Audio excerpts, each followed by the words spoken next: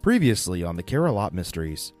The Crystal Hotkey defies all silver lining logic by taking in magic and storing it for future use. The only way it can be powered is by either a really powerful Care Bear Stair or by carrying hearts in a nearby share cloud. So Tenderheart, how do you suppose we get the key back? We will need to contact the Caring Crew and reach for their help. As you are aware, Grumpy is, well, you know. He was the one behind designing the Cloud Seeker and isn't too happy about your arrival. Please give Grumpy the love and understanding from a brother he has missed all these years. Do it for you, for him, and for me as his closest friend.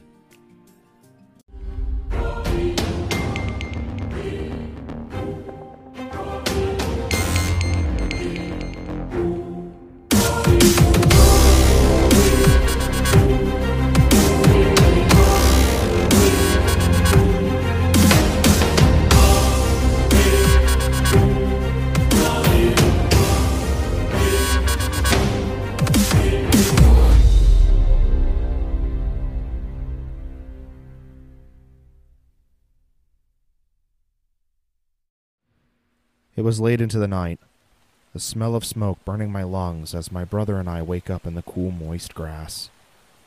We were still in diapers. I sat up, as did my brother, and all we could do was sit and watch our house burn. The monstrous flames ate at our house panels. We weren't old enough to understand what was happening and why. We see a bright purple bear come pick us up off the ground, gently holding us to comfort us, as I noticed our mom lying lifeless next to our father. I began to cry, as did my brother. The bear holding us looked back behind her to witness the carnage for herself. She then sits us down as the fire department aided to put out the flames. She assured us everything would be okay. She gave us a teddy bear and a plush heart to hug for comfort as she spoke to another horse. Noticed their belly badges being of colorful flowers and a puzzle with a heart in the middle. I watched myself cry in fear until I heard a familiar voice coming from a distance and gradually getting louder. "Hey, Kamito!" I wake up to Funshine shaking me awake. I open my eyes to see a concerning expression across his face. Good Luck was standing next to him. "Are you okay, dude? We heard you nearly screaming in your sleep." I pulled myself up and noticed my brother in the doorway, of course unhappy as usual. "Already late to your first day? Kinda figures. Let's get going. Lots to do." We made our way to the front of the RV and prepared to work. I ate myself a Pop-Tart I had brought along with me and got myself buckled in. All I could do was sit and wait. "So, Kamito, do you remember what happened last night when you and Bedtime were awake?" How could he? I bet he can't even remember what happened 10 years ago with us. Cheer gave Grumpy a stern look, almost as if she wished she could smack the blue off of him. She took a deep breath before addressing him. "Grumpy, why don't you sit this one out and go play in the back with Dibble? It's best to avoid a fight." I unbuckled myself from my seat and stood up. I ushered Cheer out of the way and approached my brother calmly. "I'm tired of hiding in your shadow, brother. Do you really want to know what happened 10 years ago? Should I say it in front of everyone? Do you have enough pride to even tell them?" Grumpy pushed me off as I hit the floor. Cher got in between us to try to stop us from hurting each other. Cheer held me and Funshine held on to Grumpy. "Guys, stop. We don't need this pointless fighting. This is getting you both nowhere." You could be the culprit for all we know. Sometimes I see life better without you in it. You ran like a coward that night when Noble Heart and Harmony rescued us. That's all you are. You are weak. I slowly back off. I made my way through the group and started to cry as I felt my heart rip into a million tiny pieces. How could you say that? I was there for you. I was adopted by her. She took me and Noble Heart took you. I did not run. There was nothing I could do because we were only cubs.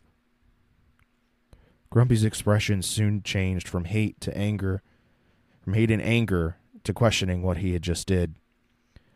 Tears were rolling out of my eyes like a waterfall, and I could no longer stop. I came back after 10 years of trying to find you. You are my brother, Grumpy. I love you. And if you can't see that, then clearly you are blind by both your pride and your hate, and all I can say is that I feel sorry for you.